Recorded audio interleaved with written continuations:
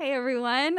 Thanks for listening. My name is Bethany Allen. I am the pastor of women here at Bridgetown. If you don't know what you're listening to, you are listening to a midweek podcast for Bridgetown Church. And on occasion, we do this. And with me this afternoon is the lovely Abby Porter. She is married to Josh Porter, pastor of Van City Church right across the river in Vancouver. And the lovely Natalie Carell, who is on staff with us, part of our team. Just an amazing woman, an amazing thinker. And we're so glad that you're joining us. We just wanted to take a little bit of time to talk more at length about fasting. And in that, the way that it kind of intersects with the day-to-day life of those of us who are trying to live out and practice the teachings of Jesus. And we thought it'd be really important to share stories, practical stories from our life. For those of us who've had a complicated relationship with food, also to those who've had an eating disorder and have had to interact on that journey, particularly with fasting. We just thought it'd be helpful to address how to move forward in a real kind of way, in a practical day-to-day situation, and do that through a conversation and dialogue.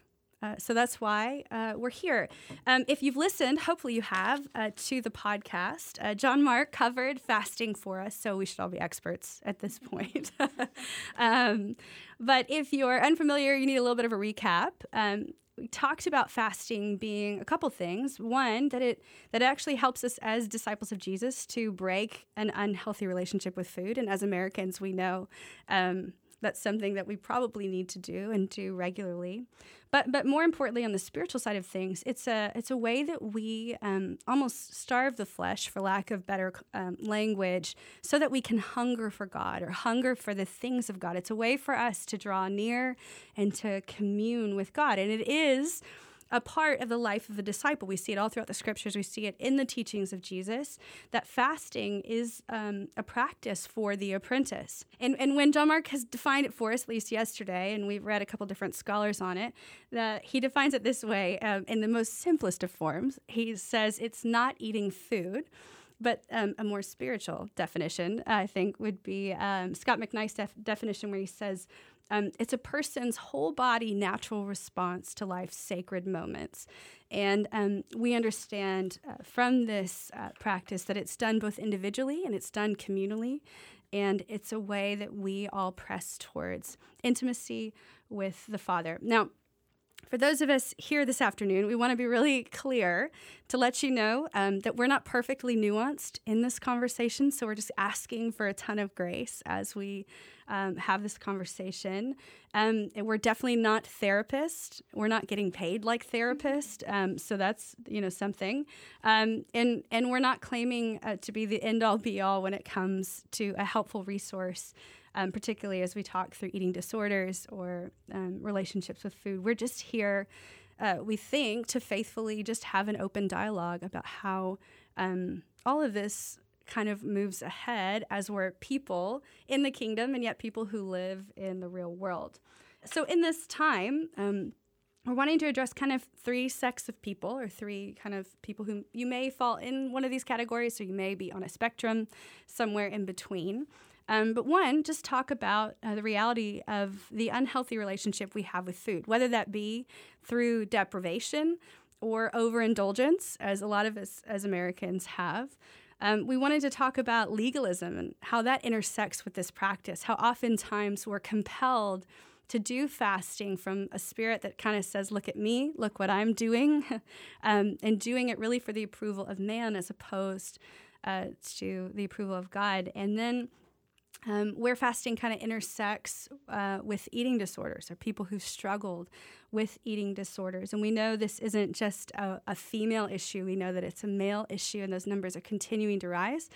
And so we're going to kind of hopefully cover those three categories as we move ahead.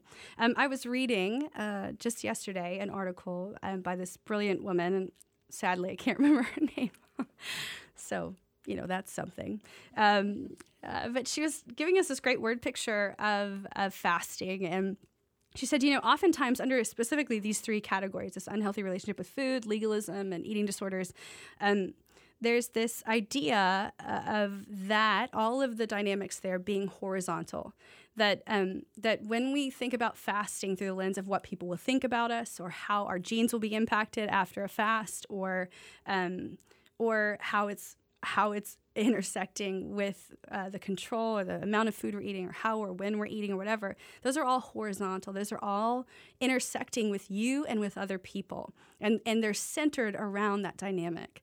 But when we fast, she says, it should be more of a vertical response, in that we're kind of pulling ourselves up, or being pulled up by our affection, or our gaze being shifted to Jesus and looking upward. In fasting, we're looking to commune with God, not with other people, not with the trauma we've experienced from other people, but that we're to be looking upward towards Him.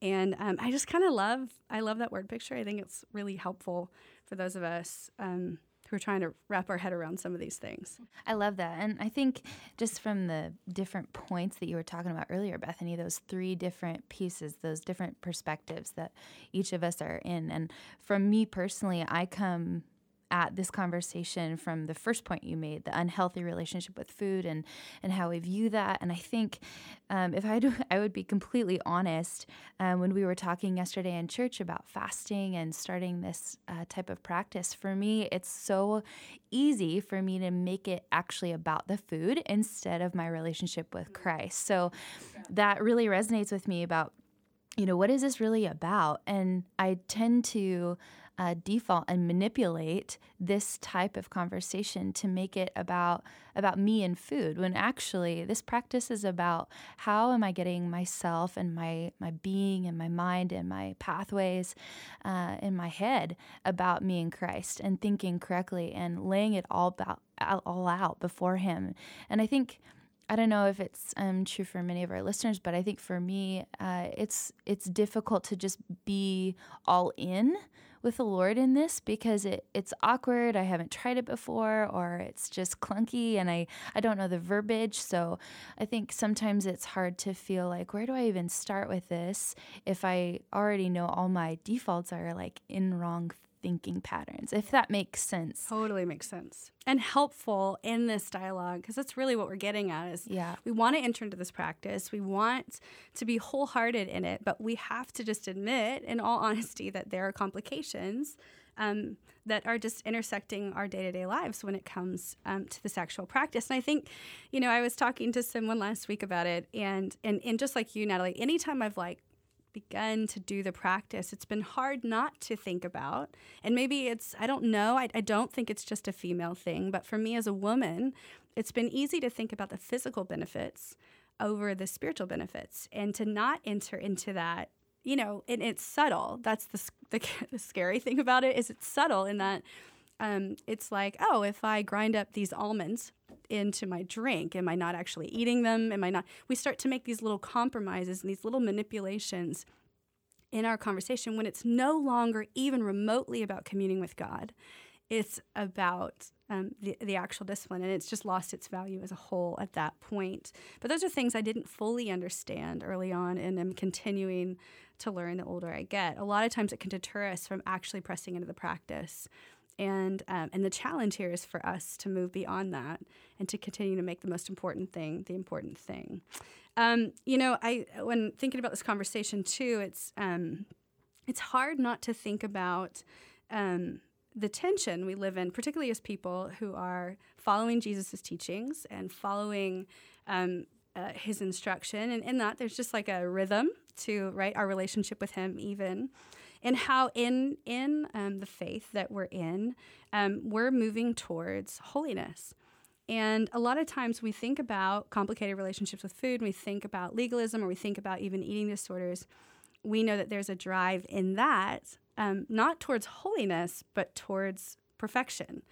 And sometimes I think, especially as we're talking about the manipulation or even the weird variances we give in this conversation, we kind of move on the spectrum from justifying certain things or not justifying certain things in the name of holiness or in the name, and when really it's an act of perfectionism and all of that. So as I was thinking through that yesterday, I was thinking through, John Mark had this great definition for slavery, because when I think about perfectionism, and Abby, you could speak to this, particularly in the line of an eating disorder or even in a complicated relationship with food, which I know I could speak to, I would say it's dangerous in that it's bondage. Like at the end of the day, it's a complicated, hard relationship. The desire to be perfect or to look perfect or to present myself as perfect is not actual freedom. And in fasting, as we move towards holiness, the goal isn't that we be in more bondage, which is where we've been led in times past, but that we would actually be free. And so I love that. Natalie, I think you have it, just that amazing definition. We were talking about it earlier. Yeah, and especially in just in this cultural moment that we're living in, I think it's easy to think that freedom is actually choosing to have the ability to do whatever we want. But that's actually what John Mark calls slavery. So that's kind of touching on what you were saying earlier. But the practices, especially in the light of the discipline of fasting, freedom is actually the ability to live in the Spirit and want what the Spirit wants. So when we're really making it about the practice, we're actually making it come alive in us, that the Spirit of God that lives and is active within our bodies, it's being in alignment with that. And that's what I love about this practice, and that we're even talking about this, because, I'll be the first one to say I don't have the nuance to talk about this. I'm just beginning this conversation and learning the terms and learning what Christ really wants for me personally in this. And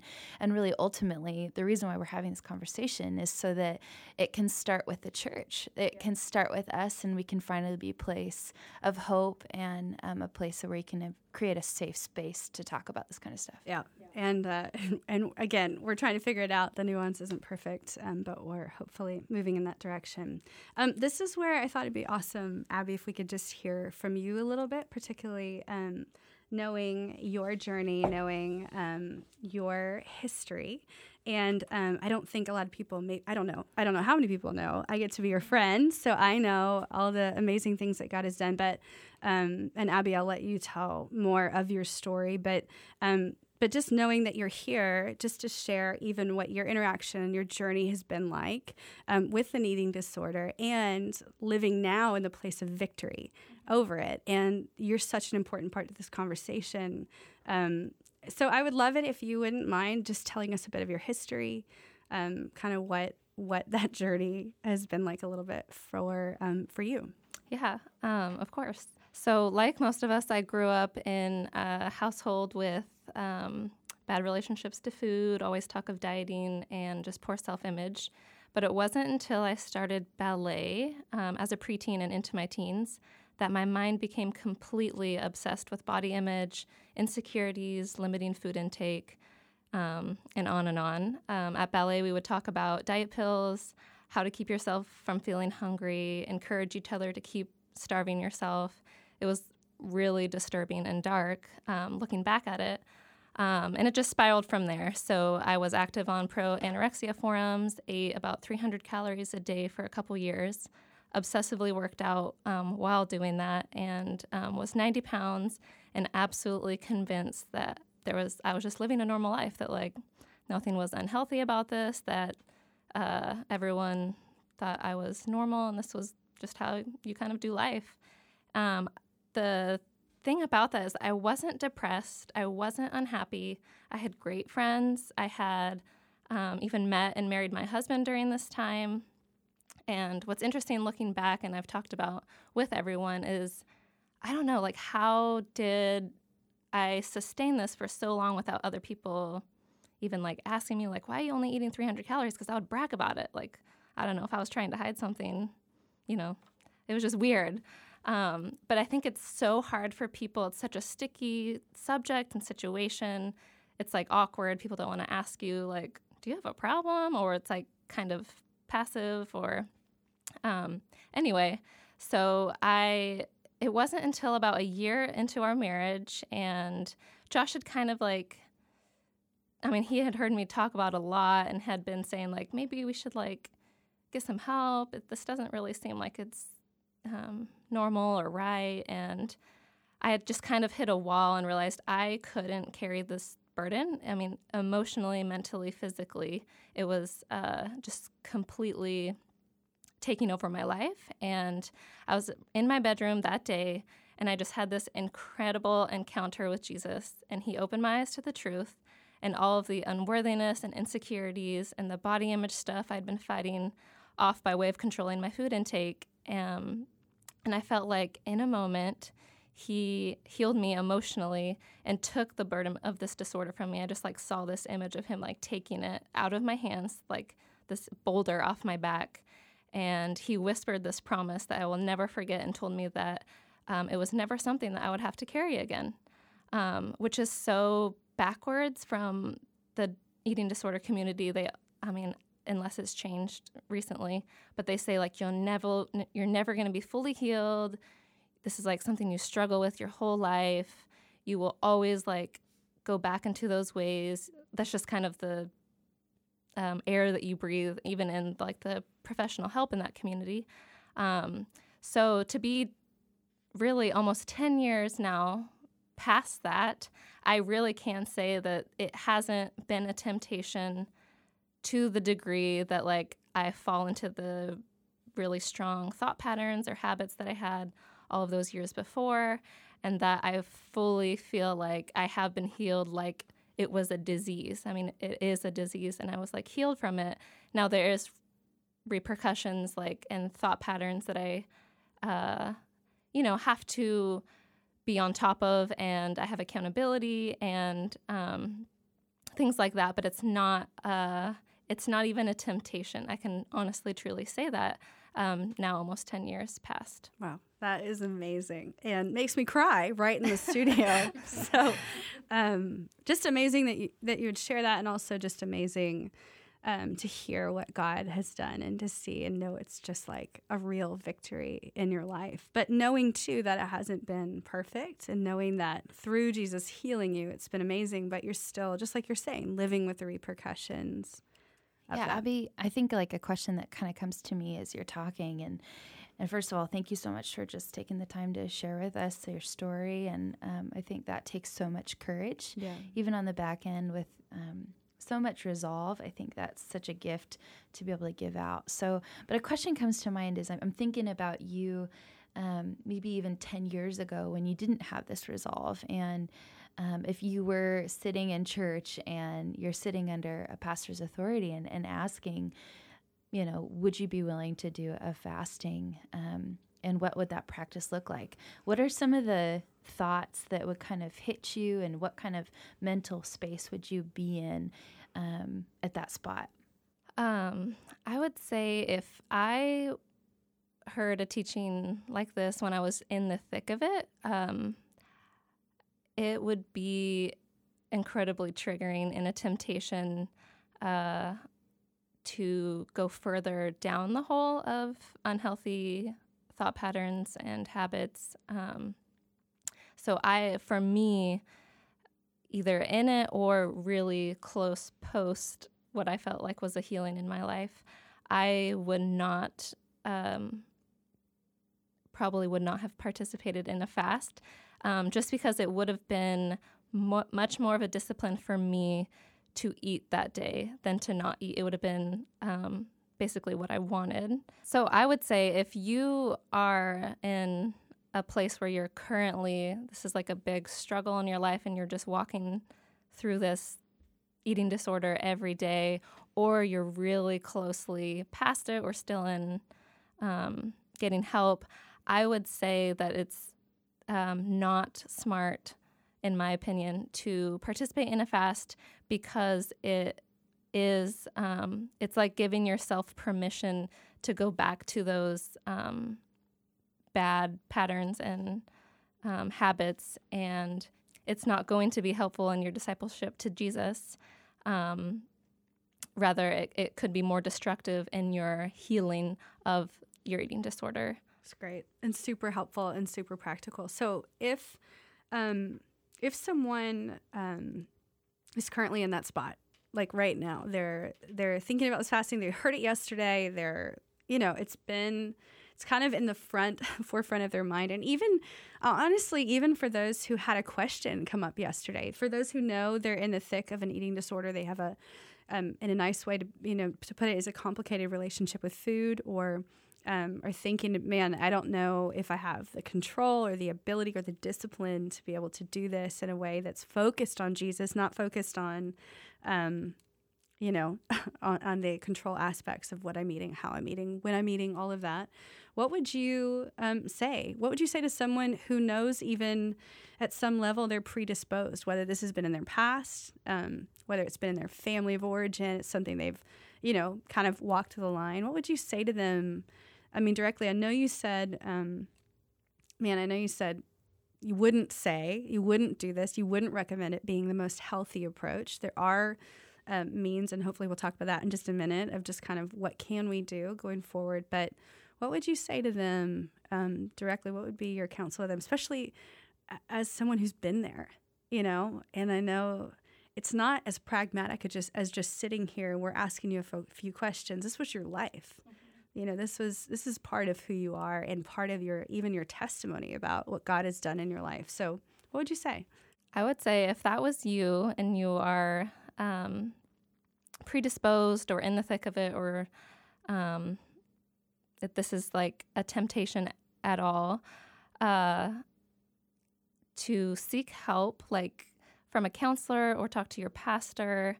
That's like step number one. And honestly, there's probably a good portion of people that are listening that don't think that what they are doing is an eating disorder. And I feel like I can say that because I had done all these things, and I would not have considered myself anorexic or to have an eating disorder, even though I was obsessed with eating disorders and learning about it and talking about it. So if that's you, I would say just accept that, like to call it that, call it what it is, and to get help for it. It doesn't have to be this, go to rehab thing. I think that you need wisdom, and that's why you should talk to someone else. But honestly, I would have gone to get help from professionals, but my first step was honestly handing over my control, and for me, it was control. I'm a perfectionist, control freak. That's just who I am. And so for me, it was handing over this huge burden that I had, and it was hard a little bit, but mostly it felt like a big weight off my back. So I would say use this time during the practice, if this is you, to really, really commune with Jesus, to ask him who he thinks you are and what he thinks about you, and has your relationship with food been detrimental, and what if he can take it from you, and he will. And I just want to exhort and encourage that there is complete healing, that there's victory over eating disorders. I think that, like I said before, that's not often talked about, that it's like something you'll face your whole life. And I think that you do have to be aware of thought patterns in the future. Like, I know I don't personally have a scale in the house, because that's too much of a temptation to fall back into just the line of habits that were started from the first place. So there are things that you have to be aware of, but that there is complete healing. And I think that as the years go on, Jesus gives you even more reasons. Like, I know for me, my kids was like a huge thing. Like, I don't ever want my daughter to struggle with anything like that. So it's so important to me to not make comments about myself or comments about anyone else, especially in front of my kids, because I don't want this to be something that they obsess and think about from a young age, like I know I did. Yeah, I mean, man, that's great counsel for all of us. And Abby, could not be more thankful for your story and your voice in this. I think we all have had our own journey with food, and some easier than others, but just as Natalie said, courageous and bold, and you live this out. You live the discipline of moving towards health, of working with your therapist, of working with friends and family, and doing it in a community in the way that Jesus has asked you to do it. And it's been nothing but amazing just to watch. And I feel really proud of you as your friend and respect you a ton for what you're doing day in and day out that people can't see or even perceive. And I think that's what we'd want to say is like, this is a real part of the conversation. And for those who are sitting, we're sitting out there and going like, this is complicated. It's not one dimensional for me. It's not something I could just pick up tomorrow. Hopefully this gives a little bit of resourcing and a little bit of context to that part of the conversation. We want to move kind of just practically into just some how-tos. How do we interact with this practice of fasting, and how do we do it in a healthy way wherever you're at, whether you struggle with an eating disorder or maybe legalism has been a thing of your past, or maybe you do. You have a complicated or unhealthy relationship with food. What are some things that we would offer up to you? And again, not therapists, not doctors, just really beautiful women sitting in a room with a microphone. So can I say that? Yes. I guess I can because I'm just in this box. So what are some things we would say? What are some best practices we've come up with? Yeah, so I think the place that for me personally, and I think a lot of us deal with this, is just how do we even talk about this? Just like you said, Abby, call it what it is. And I think for me, it's figuring out the terms, in my place where how I'm viewing food, and do I view that as a comfort, and am I looking to that to solve my problems or fill that void? And I think for me, my journey has included shame, and really to unpack that. I mean, that is a whole it's series in and of itself. Oh my gosh, yeah. So I think what's really important for me has been to delineate what is guilt and what is shame, and maybe that to you doesn't really seem important, but I really think that it's important to define the two. And I think Christine Kane, one of my favorite authors, defines it like this. She says, guilt and shame seem very similar in meaning, but there is a very significant difference. Guilt is about my do, and shame is about my who. And she says that, there can be a similar definition between conviction and shame as well. So to define shame is never a good thing. Conviction is allowing the Holy Spirit to reign and rule in your life, and it always is going to point you to good, and it will typically be a voice that calls you to repentance, it calls you into community, and it calls you to give up everything that you have in order to look and be more like Jesus. And so honestly, I think shame in my own life puts me into a very dark hole. It makes me hide from God and honestly from my spouse or my community, rather than turning to God and dealing really with my guilt. I mean, guilt is my actions. When I've made that choice to eat a whole bag of chips when I know in my spirit I'm like, this is probably not great for me, but man, it's a thing, right? Yeah, it's a thing. And I think we're still shame, it's weird, but it really makes me more afraid of what God thinks of me, which is so bizarre, because then it starts to manifest in my head that God is against me. And that again, this is why we do practices, because it really shows us, what are we looking at in the mirror, and how can we give up even more of who we are and notice the weird patterns that are happening in my head. Yeah, and replacing those with ones that actually produce life in us. That's right. And new ways of thinking and new ways of even engaging things like food. It goes back to this conversation of breaking unhealthy relationships with food, this thing that John Mark was talking about yesterday. And quickly, I could dismiss myself from that when he said it and just go I don't have a weird relationship with food. Cue the scene of me eating a bag of Doritos. You know what I mean? Alone on a Saturday night. But it goes back to this discipline of replacing old ways of engaging for, not just for the act of doing it, but for the forming in us of becoming more like Jesus, of thinking the way he would think and engaging the way he would engage. So Yes. I mean, I love that. And I think the beginning point is distinguishing between guilt and shame and what voice is ruling us in those moments as we're entering into this practice. And I think, the next thing we would say too is to embrace God's grace in this journey. We talk about it and we can allude to it. It can sound really spiritual because grace is a spiritual term. But we would encourage you, just like we do with any of these other practices, not to be legalistic about it, but to focus on the relationship. It's almost like I was sitting on the couch with my husband or something. Let's just say I had one and he showed up to the party.